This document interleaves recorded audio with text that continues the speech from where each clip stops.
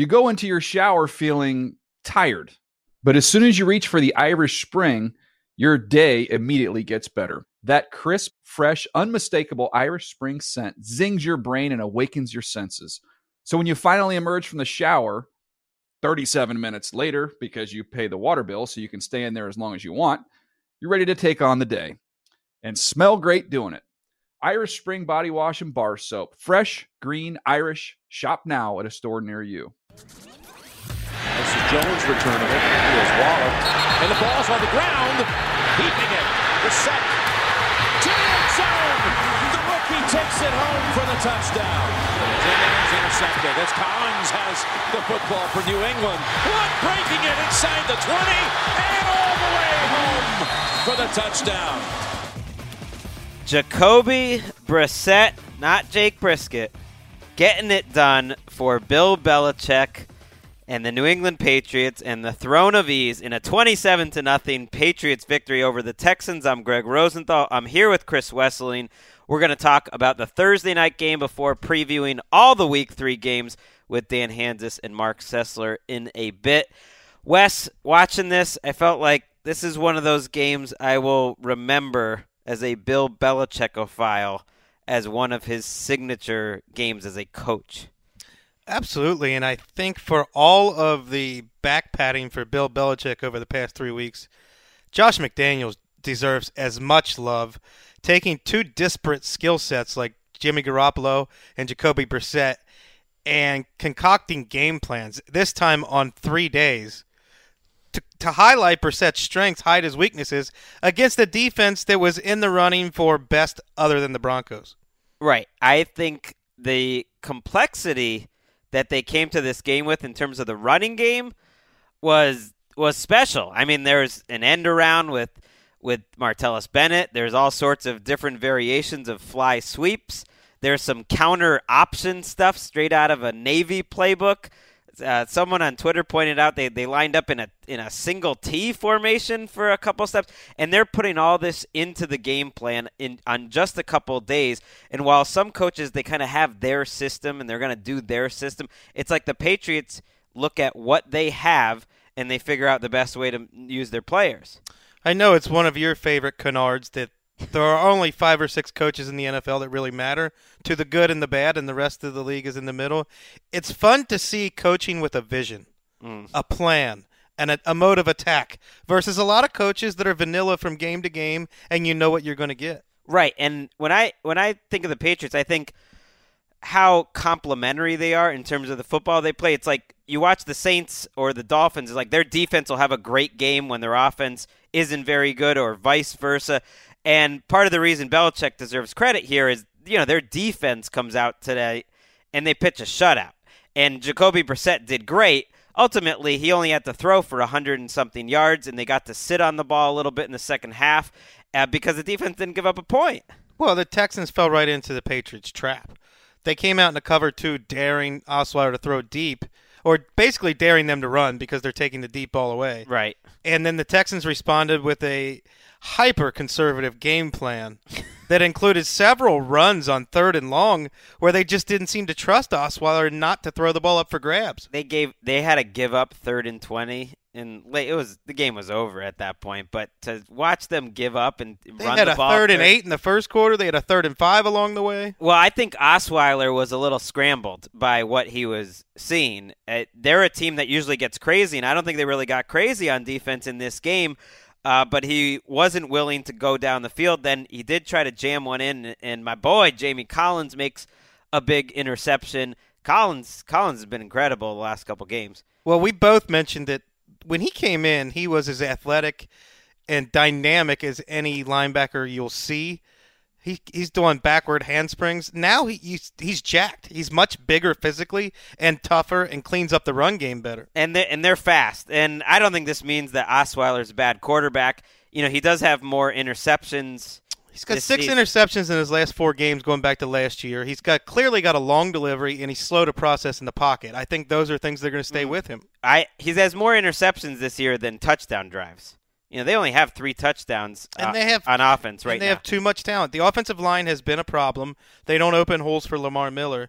And Will Fuller, for as as much of a playmaker as he is, every week he drops a pass. He does. Situation. Logan Ryan and Malcolm Butler both had great games. The Patriots are faster on defense. Chris Long's been a good pickup. That's all great. But I still take a step back. And I know, look, Mark and Dan, they're sending tweets out. They're sending texts. They're sending messages on our instant messenger client, which will not be named. And they're trying to make me, I don't know. It's almost like they want me to feel guilty or bad about enjoying this Patriots team. It's been a three-pronged attack from Mark Sessler in the last half an hour. Twitter, text, and our inter-office messaging client, which has these 3 lines. Write your pretty articles about the Patriots. What a joke. Gonna fly on white wine. Nothing left for clowns who follow lesser teams. Love Mark. But you know what? I'm not gonna not enjoy this. And that might sound like a throne of ease type statement, but you know what would be even more insulting on the throne of ease? To not appreciate what's going on here with Bill Belichick and this team. Not just early this season, this has been one of the more fun things to watch, but just in general, that you're watching, they were joking on NFL Network they should rename, the Lombardi Trophy the Belichick Trophy. That's a joke, but as someone that loves football, and of course I'm wildly lucky it's my team, this is one of the greatest, if not the greatest, coaches of all time.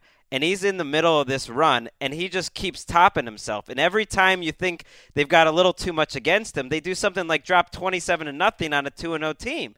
And if you can't enjoy that, then you can't enjoy football. Well, he was already regarded as the greatest coach in the 21st century.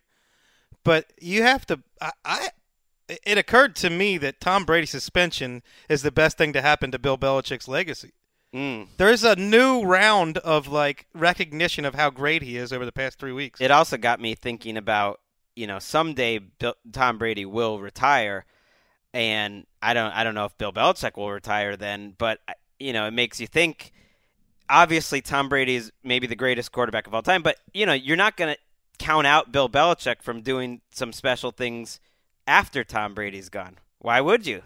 No, and I really believe you have to emphasize Josh McDaniels and Matt Patricia. This is an entire coaching staff really putting it together, and McDaniels has been brilliant. He's gone. He's going to be coaching another team next year. We're gone too because we got to talk about some Week 3 games other than this 27-0 shellacking. So let's send it over to Dan Hansis to the tune of my favorite song. The Around the NFL podcast. Own 0 square feet of real estate. Welcome back to another edition of the Around the NFL podcast. My name is Dan Hansis, and I am joined by a room filled with heroes. Mark Sessler, Chris Wessling, and Greg Rosenthal. What's up, boys? Hey, Dan. By the way, it's true. We're all renters.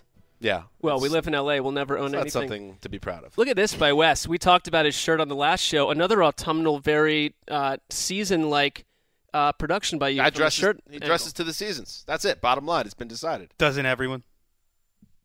There are no seasons here. No, I don't. I wear the same things all year round. Contrarian. No, I'm just saying. We wear the same stuff all year round. Huh. What you just heard at the top of the show was the recap by Wes and Greg Rosenthal, the scientists of the Houston-New England game, where they got an up-close look at Mr. Jake Brisket. Ooh, slice me off a piece of that Jake Brisket. Oh, my. Can we go now? Is that it? Can we just that's for John, please. So there's that game. But there are a lot to talk about. We've already reached now Week 3. Isn't it funny how things just start flying once the season gets going?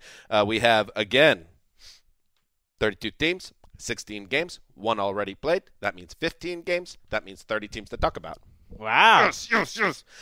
So we'll go through all the Sunday games and, of course, the Monday night game. Oh, my God, there's another primetime game with the Bears involved. It was a disastrous. Give the people what they want. It was a disastrous thought by the NFL schedule makers. Is it too late to flex out of that? Can we do something as a society to stop the Bears from playing in front of Al, Chris, and the world? Well, from a personal angle, you could just skip it entirely. What's forcing you to watch it? I'm thinking about quitting my job. Well, we're here. We have to tape a podcast that right afterwards talking about that game. So not all of us. So a lot to get to. We're going to go through all the games. We're going to touch in on the team of ATL. We're going to talk about our locks of the week. So much stuff to get to. So why don't we dig right in, gentlemen, and start with the games at 1 o'clock Eastern Time. And the first one up, speaking of the team of ATL. A lot of people threw this out there as a possibility to be kind of like a loser goes home type match in the team of ATL. Like that. The Oakland Raiders heading to Nashville to face the Tennessee Titans. The Raiders who, of course, the old Zeuser had nominated. The Titans who Wes nominated. And as we said, and wait, let me just take a second here. I want to apologize to both everyone in this room and the listeners. I don't want to be the reason why the team of ATL goes away. I want to keep this together. And, Mark, what I want to ask of you, now Okay. I know you're going to support the Vikings no matter what this season. Correct. But can we at least for the sake of unity here, can you use the Vikings as your official entrant for the team of ATL nominations? So that it's just rejected by the three of you? No. I didn't. There's no. We're not going to vote until after the third week of games. You don't know. And even if it's received more support publicly than the Buccaneers, and I'm sticking with them. Listen, in the sake of being cooperative, I will consider it. Okay. Okay. Because I don't want – there are a lot of people that like the team of ATL. And what can happen, even if the Vikings don't get it, Mark, yeah, they could be your team. Because all this – and we'll get to it – all this stuff going on with the Browns, you deserve to have a secondary team this year more than anybody. But just to have some structure involved, would you mind just subbing in for the Bengals, the Vikings? Yes, I'll consider it. I think one thing that's happening is that Greg has removed so many segments from the show that I don't want another one to float away. So there is some pull there. I do care about the listeners. That's fair, Greg. Can you stop removing You things you were from the two trying to kill the segment last time. No, you pointing fingers. I just said I came to the group just now and I said I'm sorry. I want to make sure. I want to make this I'm work. all for continuing the process. Don't worry, we've got lock of the week. All other segments can fade away. Oh, Wes. That's another thing. We'll get to that. We're going too. to have to get into that. It's getting more and more difficult to deal with the personalities of the podcast. I think this could be the beginning of the end, but we're going to soldier on at least through the 2016 season. And let's get back now to Oakland at Tennessee. And 2 1-1 teams, 2 teams with problems. The Oakland Raiders, Mark, can't stop anybody on defense. And the Tennessee Titans, well, they're lucky to have a win because they haven't looked very good at all. Well, maybe this is a get-well game for Tennessee. You're at home, and I know, Chris, that for you, the Titans – you weren't too excited about him last week, but this is a The bloom is off the road. Young group, though. Teams do not get formed in 1 or 2 weeks in the NFL, and I am urging you to not give up on them as your candidate for Team of ATL because this, coming out of Sunday, if they have a win and they're 2-1, look, the Titans still have work to do, but I think this can still be a fun offense. My biggest issue with the Tennessee Titans through 2 games is that Mike Mularkey took all the fun out of Marcus Mariota's game.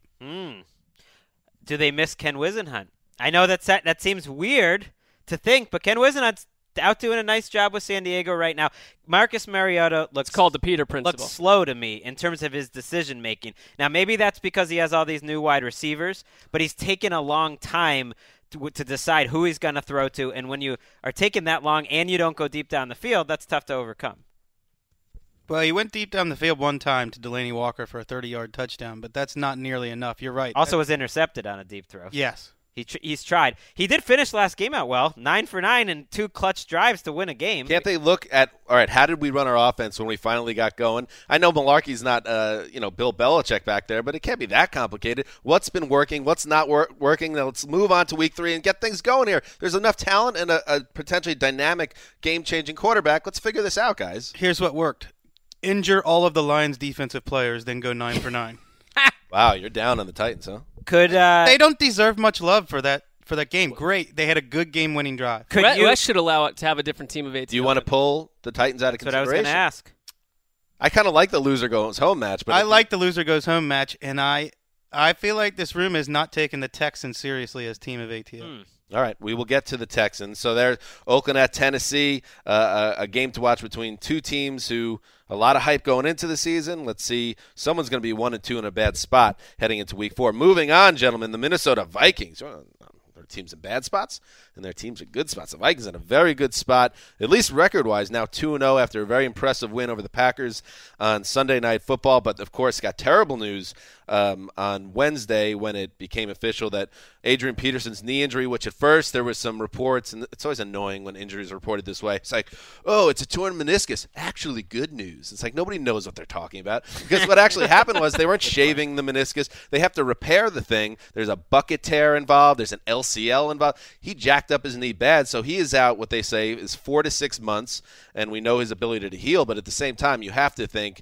there's a chance we've seen the last of Adrian Peterson in 2016, and maybe with the Vikings in general. So now, without Teddy Bridgewater, without Adrian Peterson, they head to Charlotte to face the Panthers. 1-1. They put their Week 1 loss behind them, got healthy, and a blowout win in Week 2. And now here we are, Greg Rosenthal. The Panthers, to me, again, are in a very good spot here at home. I don't know if I'll pick against them once at home this season. I haven't looked at their schedule, but I just think that they're very tough to beat, and that offense looks close to unstoppable. They do, but they started the game slow against San Francisco, and this is easily their toughest matchup. Well, that's not true. They played Denver in Week 1.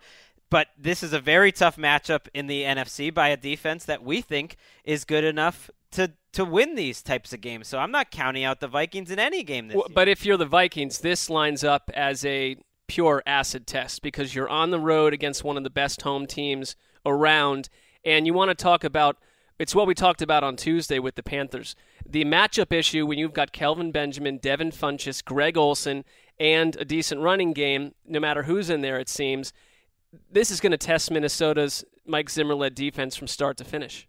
Well, I think it's an acid test to see if they are emerging as an NFC superpower or if they're still in that might be a wild card, might finish a close race in their division, but maybe can't hang with the best teams in that conference. Well, it's early for them, and they have some big problems. I mean, they just lost not only Adrian Peterson, they lost Matt Khalil, who was not playing well, but he was still your starting left tackle. Their offensive line was terrible against Green Bay. They won a game where Sam Bradford got knocked around, where Adrian Peterson left the game, and it wasn't running well anyway. So this is a team that they can't survive. They can't expect Sam Bradford to be that good, anticipate throws, and survive a bad offensive line. And that's what happened to him last year. They lost one lineman after the next. Well, we heard that this is a mauling group. Well, they're kind of built to maul people. Well, where's the running game right now? It hasn't been there for Peterson. Jerick McKinnon's going to start. He's a better player on third down than Peterson at this point. Asiata's in there. They signed Ronnie Hillman. I'm not really that worried about the backfield. I'm more worried about Greg Rosenthal, where's the mauling? Greg Rosenthal, more mauling, please. Adrian Peterson, No. not the best running back. No, I'm not saying that. On third downs, they've said it with their play calls. In general, they believe McKinnon's a better player on third Adrian downs. Peterson called McKinnon a physical freak. I mean, we have to see that happen. Xavier Rhodes might return for this game, so you mentioned matching up. There's a physical cornerback that could maybe match up with those Panthers receivers. Mark, the Vikings are maybe potentially your team of ATL entry. Do you see them coming out of this game 3-0? Well, I'm going to say yes because I fully Look believe at in you. this team. It's time for the Hang those onions. Listen, why not? I mean, I'm typically wrong on every pick that I make, so it doesn't mean anything to the team, but I'll say yes. Go win it. Everson Griffin getting after it. They're all getting after it. Why not? All right, guys, let's move on now. And we were just talking about the Denver Broncos earlier. We mentioned them, and now they are 2-0 as well. They head to Cincinnati. This is, to me, one of the games I like most about this week. The Broncos at the Bengals, who are 1-1, a tough loss against the Steelers in a game that's always a battle. And now they got Denver, so that's quite a 1-2 punch. Chris Wessling, what were your thoughts and your takeaways out of Cincinnati's performance against Pittsburgh? 2 takeaways. They are 5-6 in their last 11 games since starting 8-0 last year. Are we sure they're still one of the AFC's best team? That's takeaway number 1. Number 2, their offensive line didn't get as much attention as Dallas's last season, but they were as rock solid as any offensive line in the NFL. They have allowed the most sacks in the league this year through 2 games, and they have not rushed for more than 60 yards in a game in either games, which that's only happened once in the last 2 years before this season. Wow. So is the offensive line an issue? And if it is, this is the defensive line to take advantage of it. Right. Derek Wolfe having a big game. Shane Ray had a big game last week. You're right. They did not look the same. If you think about that Jets game, for a Bengals offensive line to get dominated that much is not something we saw all of last year. This is a team that spent high draft picks on multiple linemen last year. And part of that 5-6 record is attached to A.J. McCarron in the lineup. But it's fair to ask because every season it seems like coaches and players are pulled from the Bengals, and they keep it going. At some point, that's going to start to cost you, and maybe we're starting to see it now. I think you're making all good points about Cincinnati. I still think they're a really good team, and I think they're gonna hold court against the Broncos. I think Denver's due for a loss. I think Trevor Siemian's going to struggle big time on the road in Cincinnati, and I think that's going to be the key to the game. I'm so confident, in fact. Oh, Wes, wow. Listen up. I will make the Bengals my Week 2 lock of the week. Bengals winning some football games on Sunday. Multiple games. Well, okay. One. What led you to this conclusion? I just said. I just explained it to you. I think they're better than maybe the rest of the room right now, even though they have not played too well to start the season. And I don't think Trevor Siemian's going to play well in this spot, and that's going to be the difference. Well, it's Denver's first road game, and I think that's something that's notable. It's the Bengals' first home game, so that they went 1-1 ultimately with a tough 2-game road trip or whatever you want to call it to start the season. Teams do play. I want to see Trevor Siemian in a game where he faces a little more pressure. That last game against Indianapolis, as Wes said on Sunday night, you can sort of throw it out for him. He didn't do poorly, but he barely had to do anything. He didn't face any pass rush whatsoever against Indianapolis. So this is a bigger test for the Denver offense going on the road against what should be a pretty good Bengals defense. That's my prediction. This is the Trevor Siemian comes down to earth game. Doesn't mean they're in trouble, but 2-1 after 3 weeks, they're okay. Where was he before? Up in the skies, in your mind? I think in the public opinion, they have solved their issue. They have this workman-like QB, and he still might be. He's shown a lot of good things in 2 weeks, but I think it's going to be a tough week for him. And they're going to be missing some key players. Donald Stevenson, the right tackle, when he went out of that game last week, it hurt him. He's not expected to play. Virgil Green, who's kind of been a find at tight end, he's not expected to play. They're going to have to roll out Jeff Herman. I don't think he's played a snap for them since he was drafted in the 3rd round last year, so they don't really have a tight end. Paging Mr. Herman, you have a phone call at the front desk. I believe it's Jeff Hireman. Hireman? Oof. Paging Mr. Hireman, you have a phone call at the front desk. Moving. Can't be blamed for not knowing his name because he's injured 100%. He has literally never played a single snap. And the Broncos defense, they're crazy how many defensive backs they played. 6 of them played 40 snaps last week. Yeah, but if you're a PA announcer and you say that it's not your fault, but if in that actual building, that PA announcer said that's a public gaffe. You'd be points taken away on you. Am I alone on an island here with the Cincinnati pick? Just curious. This was my team of ATL a couple weeks ago before I found a real team. I would not make them my lock of the have week, a chance. but I would take the Bengals in a tight one. I'm going Denver. I'll take the Bengals at home.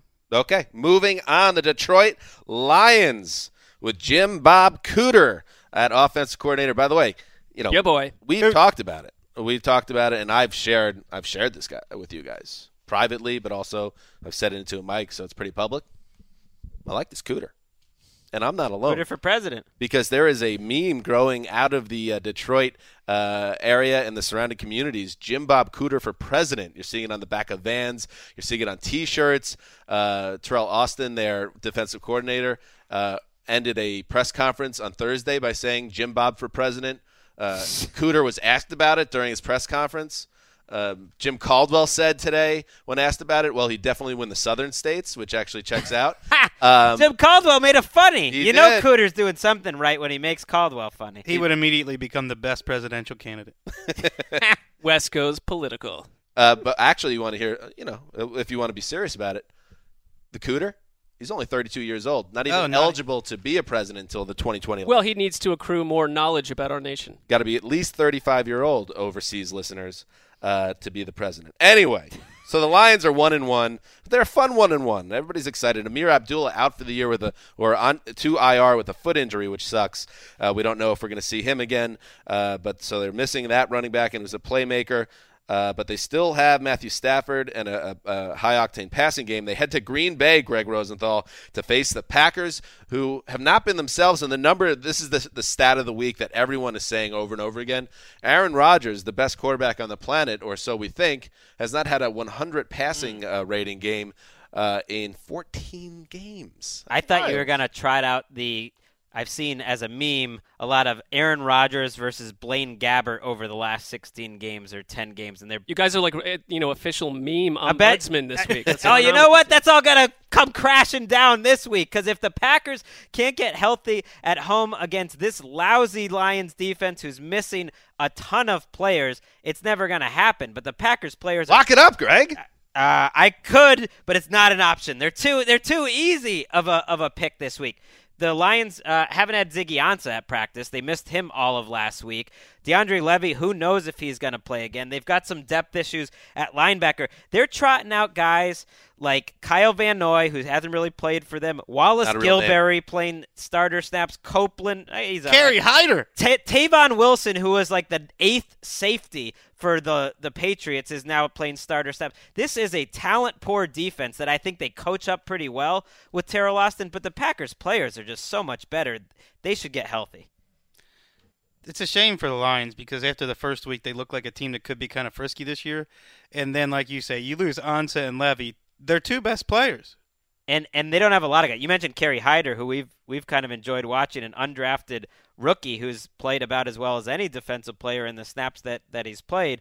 I think they still could be fun to watch, though, because Marvin Jones and I think Matthew Stafford's played 2 really good games. I know it didn't quite show up in the stats last week, but I think he's looking good this week. Well, you mentioned Rodgers and his numbers, and everyone's talking about this all week long, but it has a lot to do, as we've talked about for over a season, with what's been around him on offense. I'm not ready with this Aaron Rodgers is no long he's overrated at this point. Give me a break. Wait, can I just say something? Because I read a piece on The Ringer, Danny Kelly, I believe it was, where he made that same point, this idea that Rodgers has had his weapons stripped away. And I get it. Maybe it's not as good an offense as it was in 2011 when he the MVP, or a couple of years ago when he won it again. But there's still weapons on this team. I mean, Jordy Nelson, even if not 100%, is a guy that a lot of teams would love to have. Randall Cobb is a guy a lot of teams would love to have. The Eddie Lacy, even if we don't think he's fully Eddie Lacy. There are weapons here and an offensive line that can block. I mean, we're almost letting him off the hook a little bit. I think we are. The offensive line has played great this year. I think we're letting Mike McCarthy off the hook, and that has been a popular topic in Green Bay this week. They had 4 straight drives last week where they didn't change the personnel once. Not the formations, the personnel. Everything is lining up the same. They basically run out the same exact guys for 70+% of their snaps, the same exact formation, the same exact lineup, and it's like they've been running that offense for too long, and you always got to evolve, and I think there's a question of whether that Mike McCarthy offense. So you think teams evolved. are legitimately, from a strategy angle, catching up or have caught up to the Packers? Well, he's averaged 6.5 yards per attempt for the last year, so yes. Everyone's looking for an explanation. They run an isolation route offense, which means the receivers are isolated against defensive backs, and the receivers can't win those battles because they don't separate. Let's move on, gentlemen. The Baltimore Ravens are 2-0. You can argue they're the worst 2-0 team right now. They got by the Bills at home in Week 1 and then basically stole one from the Browns. You give them credit for coming back from 20-0, but still, they're very lucky to be undefeated at this point. And they head to Jacksonville, Mark. And I'll tell you what, the Jaguars, their season's on the line here. They're in their building against a 2-0 team that's really 2-0, but not a powerhouse in this league. You better win this game, Mark. The Jags cannot fall flat for a 3rd straight week. Well, I think what we've talked about with the Jaguars all along is that this extra season that this regime got was based on the idea of it is time to, turn on the engine and show. Caldwell has drafted very good players with a lot of potential. It falls on Gus. That's what we hear. That's what we're hearing. I'm just saying it falls on Gus Bradley to go out and produce a game where the coach obviously had a massively positive impact. And I don't have a problem with Baltimore winning some ugly games early in the year, but Jacksonville absolutely needs to take this thing. And it's like even show some of the elements that you were last season. The offense last week, totally Allen Robinson taken out of that game. What happened to the Allen Robinson that we saw even during the preseason? He's got to show up against Baltimore's defense. And if you look at what Cleveland did, and I realize that was a Class A ridiculous loss for the Browns. But for a period of time, and even late in the game when Josh McCown was hurt, he was still picking up big chunks of real estate, throwing the ball downfield. That's what the Jaguars like to do. So I think this is maybe a good matchup for the Jaguars to get back on track. Oh, we've been strong. We're just playing by the rules. Whatever, lady. Eric Weddle has played well. Sharice Wright has played really well in run support. But you're right. The Browns, Corey Coleman got healthy against the Ravens defensive backs. And Allen Robinson, who has not played well this year, he's also played a couple of good cornerbacks. But he's got to get healthy against Jimmy Smith. Yeah, he didn't seem like in week one. I thought he was particularly different than normal. But talking about the importance of this game, Dan, one of their beat writers thought this is the biggest game of this regime's tenure, which I totally thought was interesting. get it. That makes sense. But you think about it, not only do they need to avoid 0-3, they're going to London next week, which is supposed to be one of their home games. They do it every year. Sure it is. Do you want to be going there again? Now it's for the 4th or 5th straight year. You're going there 0-3.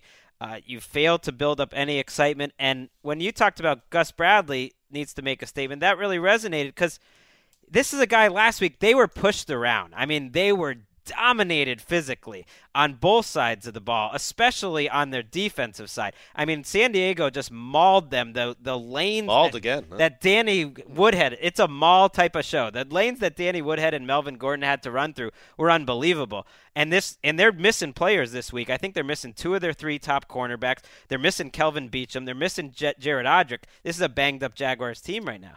Well, you mentioned that the general manager's done a good job of acquiring talent, and Jalen Ramsey looks like the real deal. Oh, yes. But the other guy they drafted who was billed as a top 5 talent, Miles Jack, has played 16 snaps this year over 2 games, so he's not even really playing. And the one thing, and I understand the concept of more patience with the Jaguars infuriates people at this point, but you are talking about a very young defense with a lot of first- and second-year players who have played together for 120 minutes. And then there's players like Jack that have even less snaps. So it is a little bit ridiculous to ask that defense to completely mesh. No, but you don't want to give up 31 points in 3 quarters to the Chargers. I think what happened last week is the reverse of week one, where we came out saying, listen, you showed up against the Packers, and that was progress in its own right. Everything that happened in week one got dashed last Sunday. Here's the thing. Their offense has had 2 pretty lackluster games. Blake Bortles missed receivers last week. His clock management and like all the intangible types of things that we talk about Carson Wentz, like you don't see that with Blake Bortles. He makes some mental errors. Can I say the streets are talking? Streets talking about Blake Bortles now. That's the other thing. What are the streets saying? Streets are saying, what's going on with this guy? Is this guy, what the Jaguars think he is? Because he's been, again, they're getting blown out early in these games. The streets say he can only move the offense when it's garbage time. Like, that's what the streets are talking. I remember the streets doing the podcast. It sounds like the streets know what they're Streets means that's the buzz out there. People are out there talking. Also, an underrated. Gotcha, Mark. Don't worry about it. Streets is also a British rapper. Right, underrated early 2000s British rapper.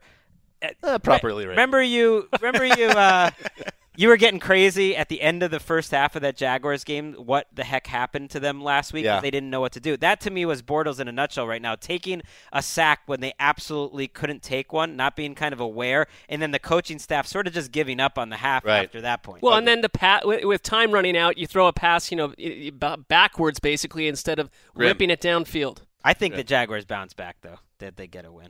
They better. Jeez. Moving on. Well, speaking of G's, all right, so the Cleveland Browns are 0-2, and a quick rundown here of what's happened to the Browns in the past 15 days. Oh boy. Carson Wentz beat the Browns. RG3 hurt his shoulder, went to IR. Josh McCown hurt his shoulder. He's out for weeks. Carson Wentz beat the Bears. People saying he's an offensive rookie of the year favorite. Big Ben says he's surprised the Browns passed on Carson Wentz. Josh Gordon got an arrest warrant issued, although that was cleared. Corey Coleman broke his hand in practice. Carl Nassib broke his hand. Cameron Irving was raced to the hospital with a bruised lung. And, yes, the Browns blew a 20-point lead in Week 2. I have exclusive, Mark, footage or audio reel of an official, front office official with the Browns speaking with the football gods. I mean, this is really good stuff. Sure. Hear it only here on the Around the NFL podcast. Can there be a peace between us? Peace. No peace. Oh, boy.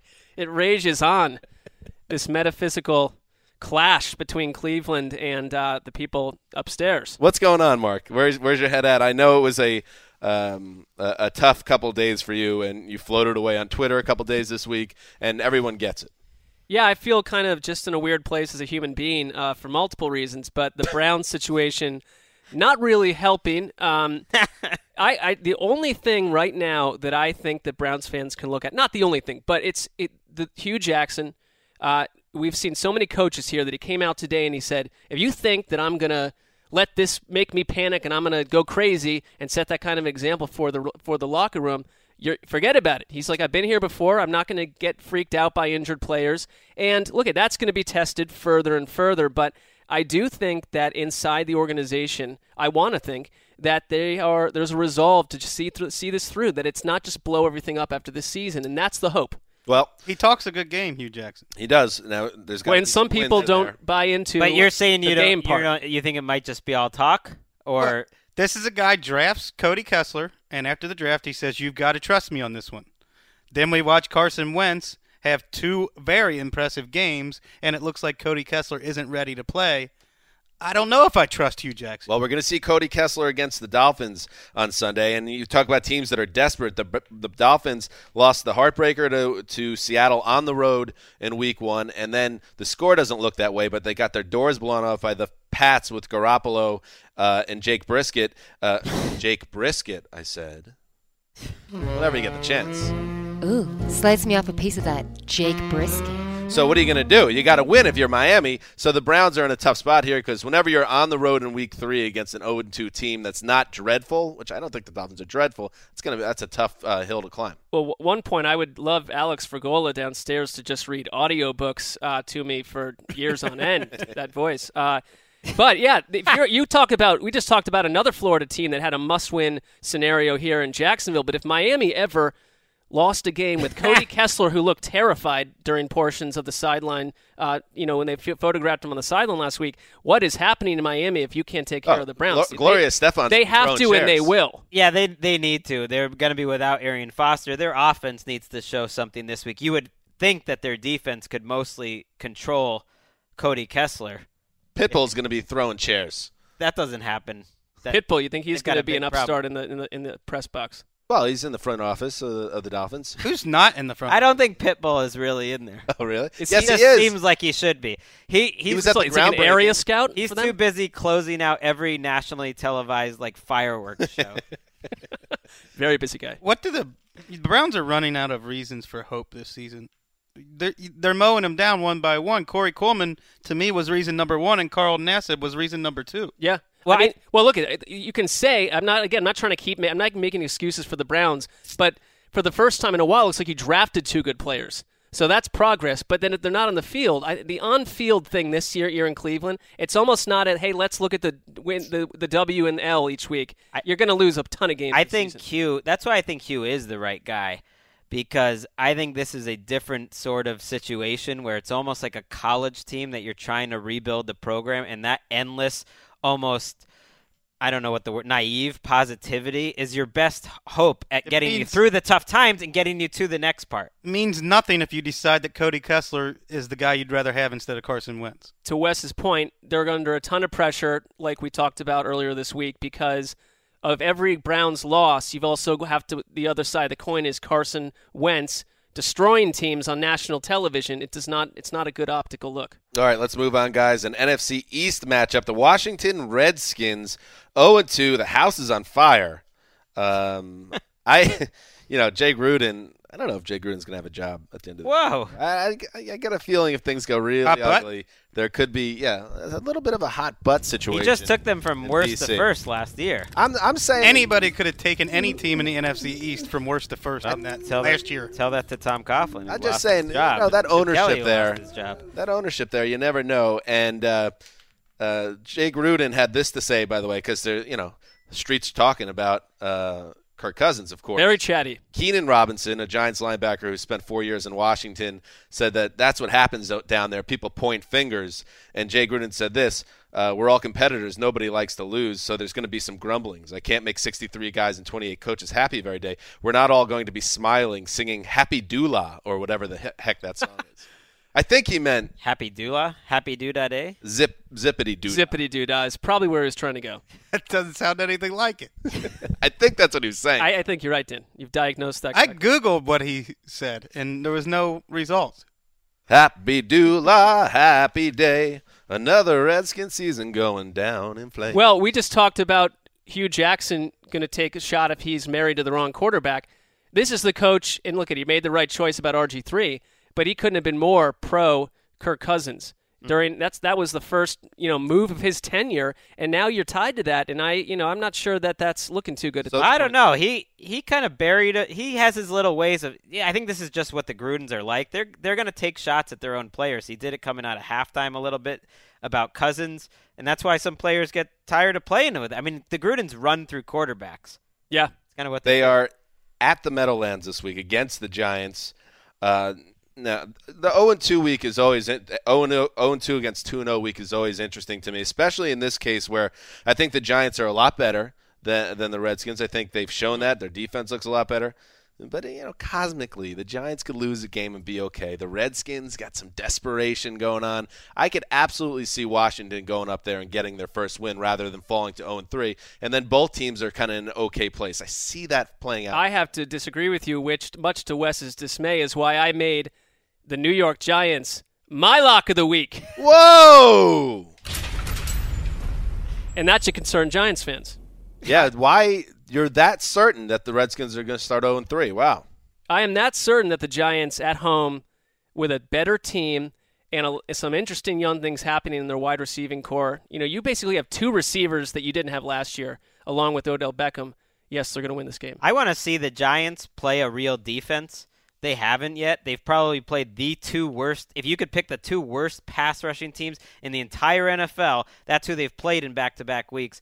And Eli Manning comes another one in here, but that's right. The problem. They're not playing a real defense this year. Keep waiting. This week either. Well, let's talk about the Giants' defense because I think they're for real. When I watch Game Rewind, they fly to the ball. They're physical. Landon Collins is playing with authority in that back. He's controlling the line of scrimmage from the safety position. I love everything I'm seeing from the Giants. Eli Apple looks like a nice addition. DRC has sneaky been a great free agent pickup for them for a couple years. Now he's on a better defense. What's crazy, Jonathan Casillas, bizarrely, is playing fantastic. He's a defensive captain. What's amazing and the Giants should be excited about, they haven't even rushed the passer very well yet. I would say they've been sub-average in terms of rushing the passer, but they're so tough and their secondary's been so good it hasn't mattered. Jerry Reese is flying again as the I was going to say, Jerry Reese, who's under a lot of fire and did kind of what a lot of times is the desperation move, is where you throw a ton of money out and try to save your own job and get the team better at the same time. It's working so far, so that will be a fun game to track on Sunday, boys. Let's move on. The final 1 p.m. game, the Arizona Cardinals, who got healthy in Week 2, a blowout victory over, I forgot. Who did they kill? The Buccaneers. The Bucs, right? Ooh, sorry, Greg. Didn't mean to bring up bad memories. They're an afterthought. I can handle it. You have like 75 sandwiches tied into that team. I'm all good. You got to just. Well, we're all good. You got to move past. That's what the bad teams do. They let it bother them. The Bucs have moved on. We're going to own this loss and move on. Yeah. So the Cardinals now. Oh, well. The Bills' schedule is not easy. Everybody in the AFC's got a bad schedule, but now the Buffalo Bills in deep trouble at 0-2 and just canned their offensive coordinator for some reason, now have to fight off the Cardinals. Wes, we talk about, Rex, his teams usually do better when their backs are against the wall. If there was ever a time, 0-3 and death if you lose at home, are they going to put up a fight here? I don't know if they are, and I think what we're going to see is there's a possibility we're going to see whatever the record is for fewest pass attempts by Rex Ryan quarterback in a game might be coming up. He said that Sammy Watkins is still up in the air. He might not play. It sounds like he's not playing. Hasn't practiced So yet. you're going to have Patrick Peterson erase Robert Woods, and then you're left to throw to Greg Salas? I don't know how the Bills are going to move the ball through the air, and they promoted a guy to offensive coordinator, Anthony Lynn, who has a pure running game background. And they keep talking – that day where they fired Roman, Rex talked about, I want to let Tyrod show off his skills and his skill set and his special talent. And all I thought is, Wildcat. He wants to run the Tim Tebow offense with the Jets that he always dreamed of. Well, and that works so well. One reason that Rex Ryan hasn't had a winning season in about half a decade. And listen, you have the Patriots coming up after this game. You're looking at 0-4, and then if you ever went to L.A.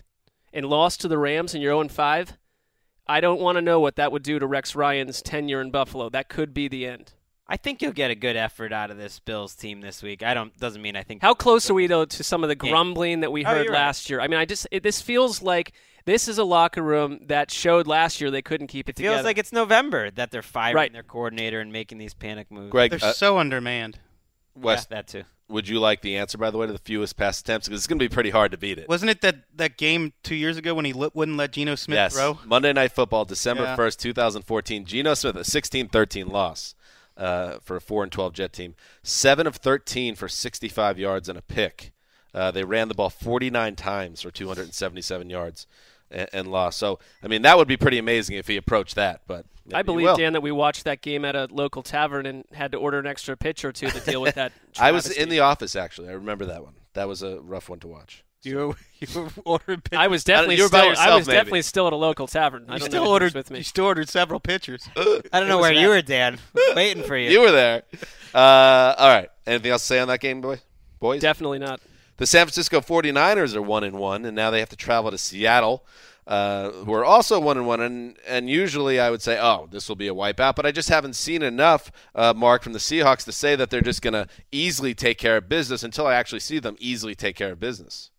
Maybe it's just what we've seen with Seattle year after year. They do start slow occasionally, and I'm not going to press the panic button on this club. This is the team that in the preseason and throughout the summer talked about feeling that they had that same type of Super Bowl feel that they did before. And I just think they're a very resilient team under Carroll, and you're getting a San Francisco team that will not be able to hang with Seattle on Sunday.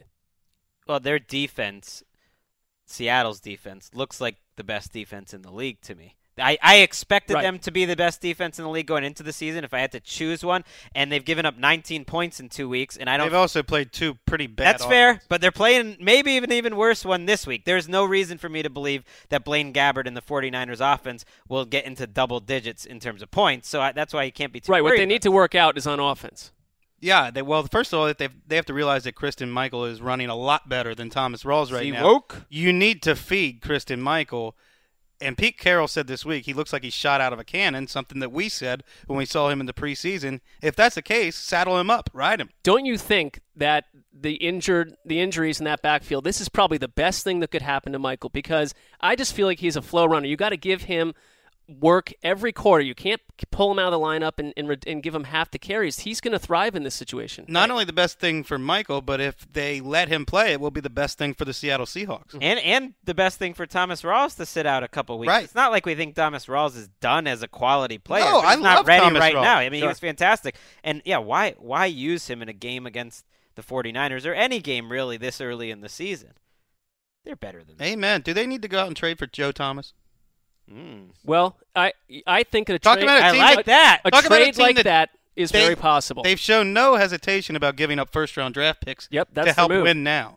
And I like be a solid for Joe Thomas too. Can you win the Super Bowl with Gary Gilliam at left tackle? Their tackles Bradley are trash. Soul or whatever. Well, we saw that line get massacred against the Rams last week. So that's a tough draw. Yes, it is, but you're going to face teams like that if you want to get in deep into January. This 49ers team has played, I don't know, I guess it's the low expectations thing, but they're playing hard. I mean, you watch the Panthers game; they were competitive in that game. They've been playing hard for old Chipper. Team in week 2 playing hard. Well, I expect that. That's all. When do you think the wheels start coming off? Give them a lollipop for playing hard in week 2. I'm saying it's not the most talented roster, and they're out there. They're flying around. Okay. I would have liked to seen that from the Jaguars last week. Everyone, said they're talented. Dan not handing out lollipops. Can't give them a lollipop. They only eat specially designed smoothies. You too. I love you too, though, Wes. I'm in on the smoothies. Wes is. People might be surprised to know that every morning Wes walks down the street from the office, gets a purple smoothie, protein, sucks it down. Protein smoothie. It's delicious. It's glorious to be around. Moving on. The Los Angeles Rams head to Tampa Bay to face the Bucs, 2 1-1 teams. And, what am I going to do? Am I going to get excited about this game? I'm not going to. The Rams have 9 points the entire season. Todd Gurley, the only thing I get excited about on the Rams, can't run because his offensive line can't make holes because they can't pass, and Case Keenum's still involved. Marron, get me away from that. On the Bucs side, all right, there's a little bit of excitement, Greg. You got Jameis Winston, and you got some nice playmakers and some guys on D. But you know what? Week 2 was exciting for you. Week 2 was grotesque. Hey, you're going to have some stinkers, but Jameis Winston has too many of them. If you look at what he did last year, he had about 5 games where he just absolutely collapsed and gave his team no chance to win. And if you're going to take that next step, like I expect him to do, you're going to have to cut that down to about, okay, you had your one last week, and that's it. And this matchup, to me, is tougher than the matchup against Arizona. It's similar. It's not a road game, so that helps. But this Rams front 7, they're going to get after Jameis Winston. He just has to not turn the ball over, and you should be able to beat the Rams. Well, I think Mike Evans is going to find it a lot easier to operate against the Rams cornerbacks than he did against Patrick Peterson. And that's the matchup because I think Mike Evans is in for a monster year. I agree. He looks really good so far. The weirdest story of the month to me is the Jeff Fisher contract extension that's floating around in the ether. Is it too crazy to think that they were kind of crowdsourcing that, checking the court of public opinion? It is certainly not too crazy. No. The fact that it's been in the news for a couple of weeks, but it has not happened yet, just seems kind of weird. That would bother me that they would need to crowdsource that. Oh, absolutely. That sort of thing happens, though, with coach and GM extensions. Sometimes they don't get reported for 6 months, or you'll hear that, John Schneider, by the way, that's the wrong example, but there was someone last year where you didn't even know about it for 5 months, and I bet it's done. I bet that it's agreed to, whatever it is. They're afraid to announce it. I don't know why they won't announce it. Greg, you know why. You know why? They just beat the Seattle Seahawks, of our choice as the number 1 team in the league. Maybe they're waiting for the Rams to score a touchdown this year. Yeah, that would be good. Because by the end of the year, Jeff Fisher will be the losingest coach in NFL history. Because Tavon Austin was just given a major contract, and how many targets does he have gets worse this year? by the 21 targets for 63 yards so far. It's like they're trying to earn that money. Here's what concerns me about the Bucs this week. You just saw what the Rams did to Seattle's ground game in the first half last week. 14 carries for 14 yards before Michael heated up a little bit in the second half. You don't have Doug Martin. And we saw that without Doug Martin last week, that Bucs offense, he is the fundamental core of that offense. And although we talk about how they have a 1-2 punch that's up there with anybody the number 2 punch is not the same type of running back as Doug Martin. Right, the number 2 punch is a passing game guy. Right, we're hearing that Jaquiz Rodgers is going to get a lot of work. I mean, give me a break on Jaquiz Rodgers. Whoa! He couldn't even make the Bears backfield, which is one of the worst in the NFL. Jaquiz. I didn't choose the Bucs because they're a complete roster. I chose them because they're going to be fun to watch and they're going to withstand some adversity, like losing Doug Martin this Sunday. They made the Cardinals fun to watch last week. Thank you, Greg. I'm responsible. The San Diego Chargers, the Superchargers, are 1-1, and they are traveling now to Indianapolis. Here we are again, a desperation 0-2 team. The Colts, who absolutely have to win a game in their building. No excuse not to beat the Chargers. I'm sorry, Greg. I know you love the Chargers, and I know they're playing great through 2 weeks despite all these injuries. But the Colts, none of us picked the Colts to be bad this year, right? Nobody said the Colts are going to stink. So you got to win this game. They were going to be good. Not one of us picked them to win the division. I think we said they had one of the worst rosters in the NFL. But we love Andrew Luck, and we think he could cover up blemishes. You got to win this game is what I'm saying. Well, to you and to the people out there in the desert and the people that think the Chargers are an underdog in this game, give me a break. They're not an underdog. Not only that, they are my lock of the week. Oh, he put a lock on it.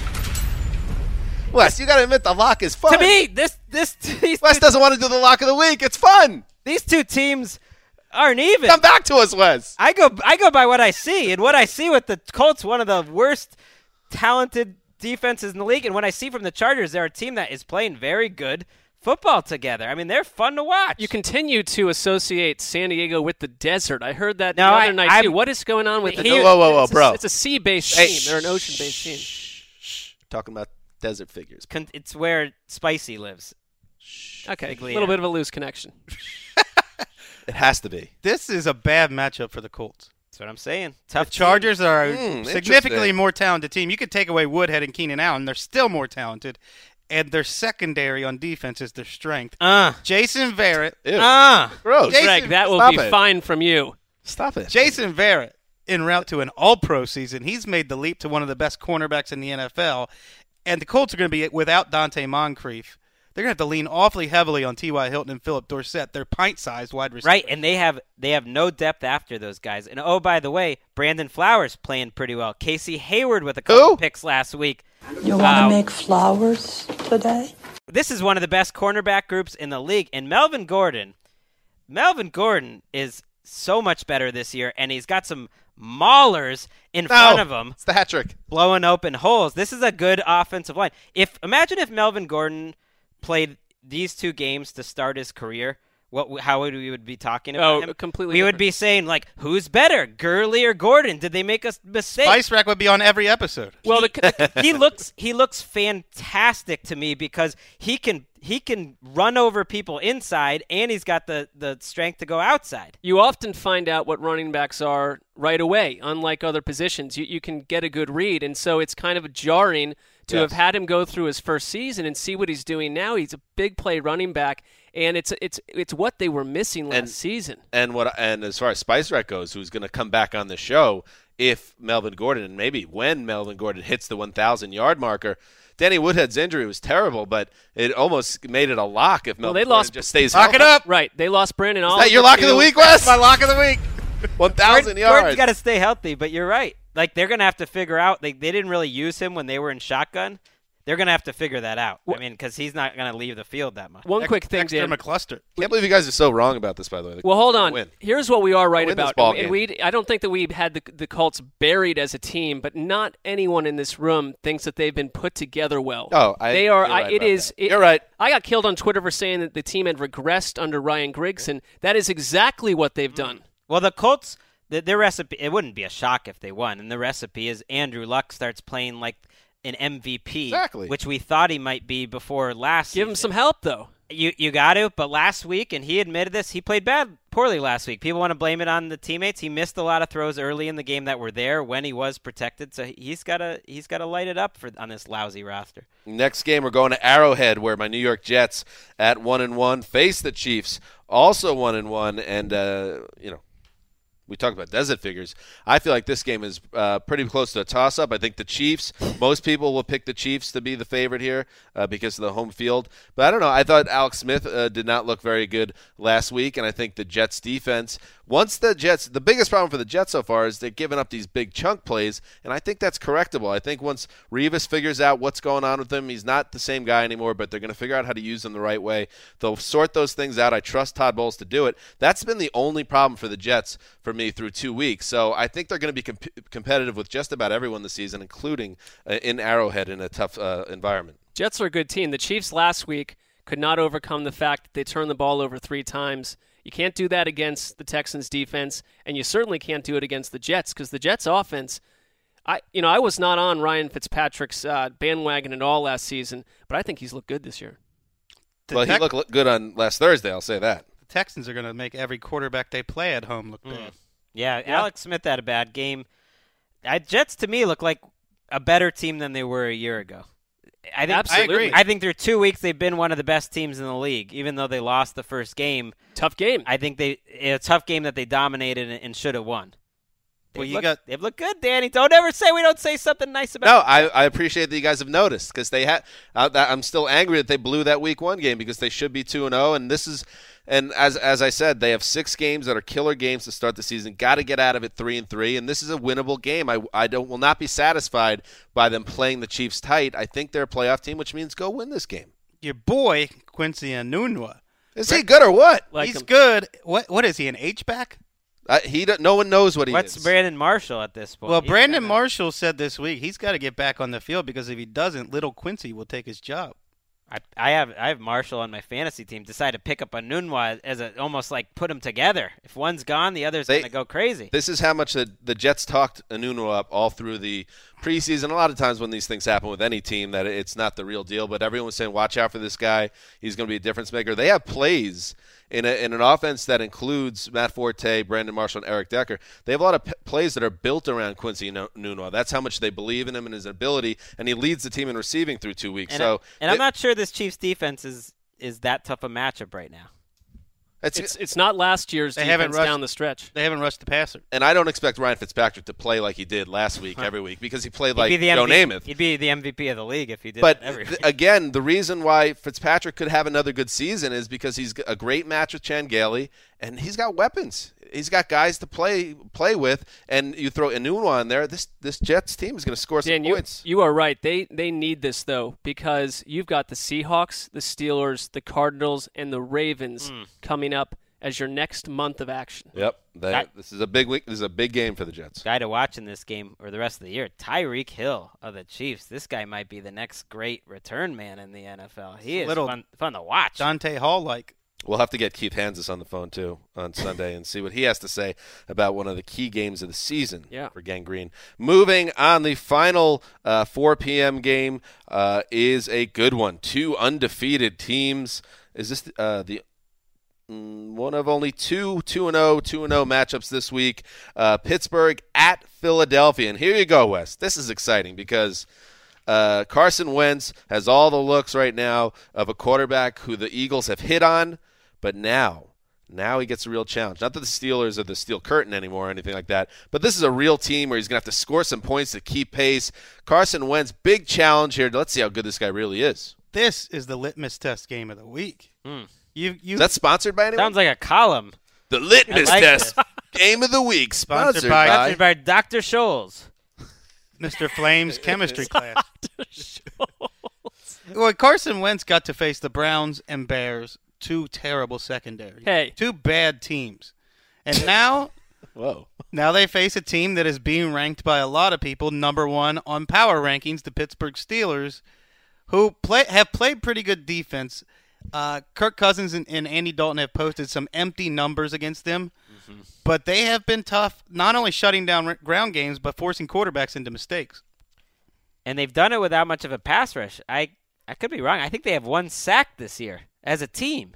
And they're playing Jarvis Jones and James Harrison backing into coverage. They've got their 2 young rookies in the secondary, both played a lot last week, including their first-round pick. It's kind of a conservative defense, and that's the type of thing that could make a rookie make some mistakes. Just have a lot of guys in coverage and just force him to be really patient and not force the ball in there. I love this year's Eagles team, which is the exact opposite of what we saw under Chip Kelly, generating points, making the most of their opportunities when they get in the red zone too. But their defense, which I like the Eagles defense, but they have, talk about not facing a test. You've played the Browns offense before they kind of got on track for a few minutes against the Ravens. That was a terrible game.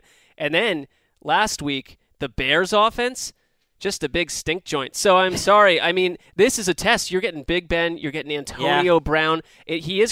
Carson Wentz is going to have to work to keep up the pace in this game. We'll see. Those Eagles cornerbacks on paper don't look like they're great players, and this will be a big test for Jim Schwartz, who's become one of the better coordinators in the league in general. Yep, he's always been able to do that. And I wish this game was the Sunday night game. Is it too late? Can we flex? Can we just get the flex going anytime we want? Get wild. Roger, if you're listening to the show, which I don't imagine you are, but if one of your minions are, please let Roger know that we want this to be the Sunday night game and not the next game we're going to talk about. Actually, you know what I want to ask? Who wins this game? Pittsburgh at Philly, around the horn. Mark Sessler. Going Steelers. Steelers. I'm going to go Eagles. Why not? Home team.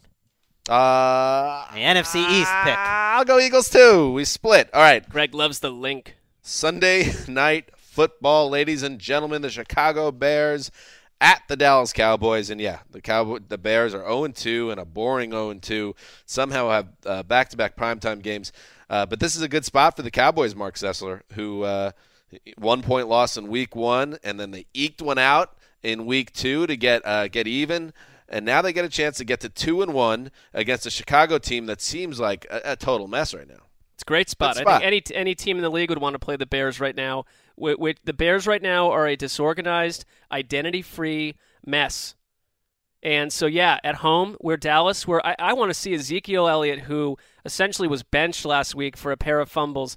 this could be the game where Ezekiel Elliott, he wants something to like about Sunday Night Football. We're going to get a good shot to see him chalk up some yardage in this game. You should watch Sunday Night Football. I'm going to quit my job, walk down Washington Boulevard, Whoa. and keep walking into the ocean if I have to watch Well, the Bears play on national That TV. sounds attractive, too. I can't sell this game from a Bears angle. How about Dak Prescott in a national Cowboys televised game? It almost, I wouldn't say he's under the radar because he's the Cowboys quarterback, but a rookie fourth-round quarterback looking as composed and error-free and some fancy-looking plays last week against the Redskins. I mean, they got to be pretty excited. How about a little fantasy nightmare for people out there regarding the Cowboys offense? A possible running back committee between Ezekiel Elliott and Alfred Morris. Could happen, folks. It's realistic. It's realistic if he struggles early. They're saying that he's rushing his runs, essentially. He's not being patient enough, that he was just kind of running in there, not waiting for the hole to develop.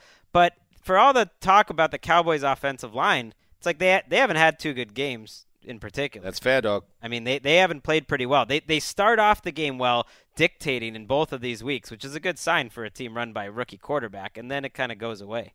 Well, they do still have the best left tackle in football. Yeah. He's played well.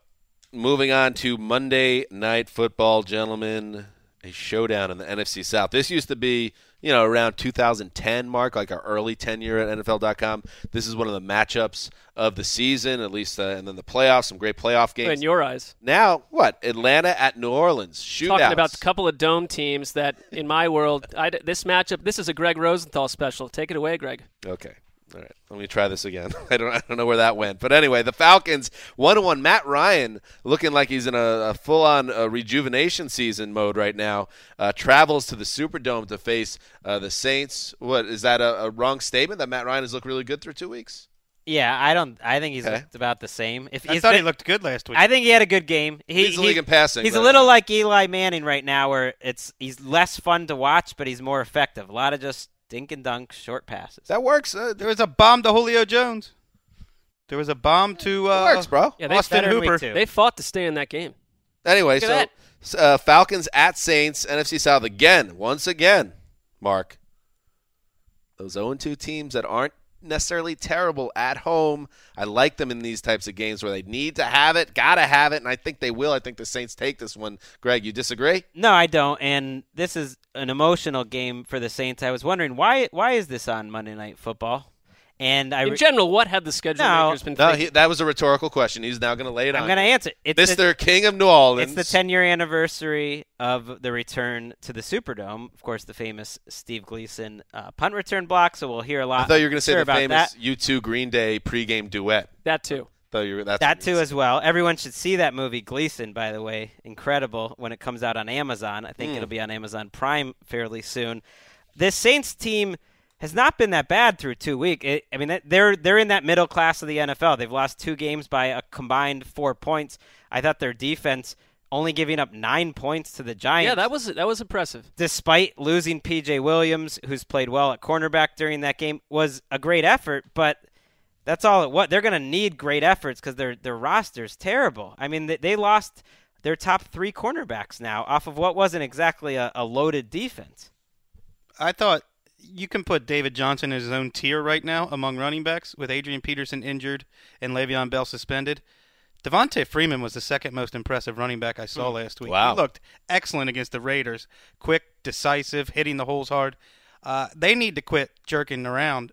I know Tevin Coleman has strengths of his own, and he's playing well, but you got to let Devontae Freeman feed that hot hand. I feel like these two teams who are rivals, when they play each other, I don't know if it's a litmus, but it kind of gives you an indication where these two seasons are going. And Atlanta would love nothing more than to get a road division win, especially after they dropped one at home against the Bucs, and bury their rival Saints 0-3. This would tell you a little something about Atlanta if they can go into New Orleans in this tough spot and take this game. I hate to keep sounding negative about this matchup, but I don't trust either one of these teams. Well, don't you trust both to score 30 points?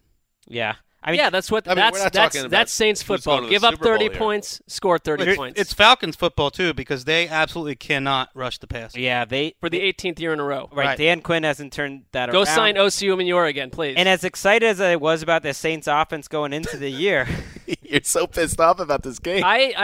This is mention OCU Manure every this is the opposite of what I want to see on Monday Night Football.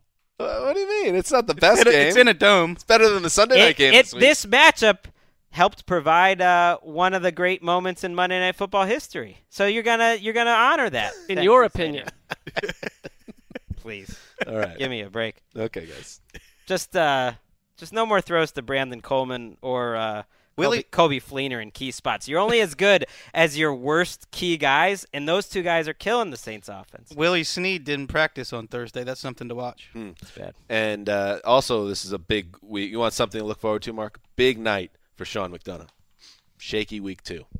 Yeah, that angle interests me because it is someone that is under a lot of pressure. Mike Tirico, left that gig.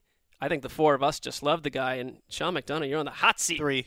I think Sean McDonough he comes from all right, Wes. Sean McDonough comes from a broadcasting family. He's going to get it done. I think you're going to give him time. I love He's Sean going to improve. McDonough. Sean McDonough's Tirico wasn't for a long Tirico time. 2 weeks in. Hey, take that silver spoon out of your mouth and call the game nice. I don't think it's a silver spoon scenario. You're underselling that family. That's literally sports been doing it for royalty. 25 Yes, it is. years. His brother's in a football. One brother's in a football front office. The other brother's a GM of the Suns.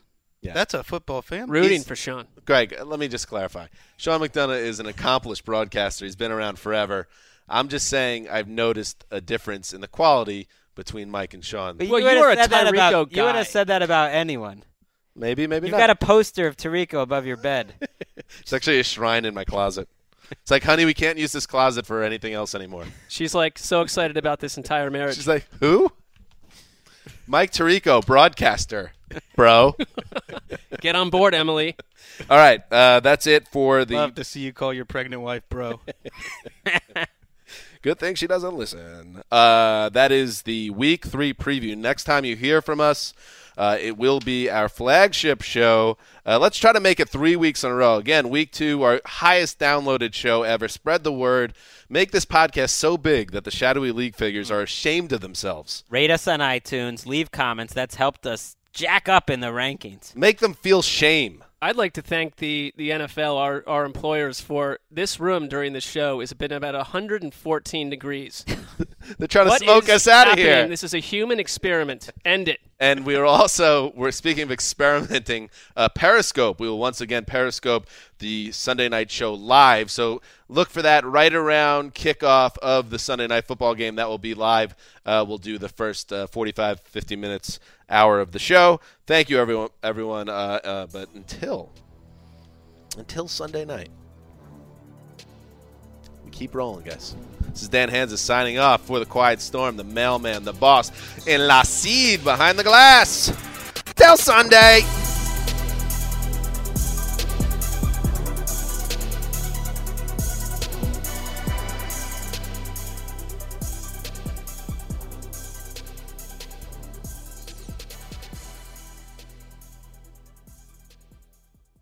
You go into your shower feeling tired, but as soon as you reach for the Irish Spring, your day immediately gets better. That crisp, fresh, unmistakable Irish Spring scent zings your brain and awakens your senses.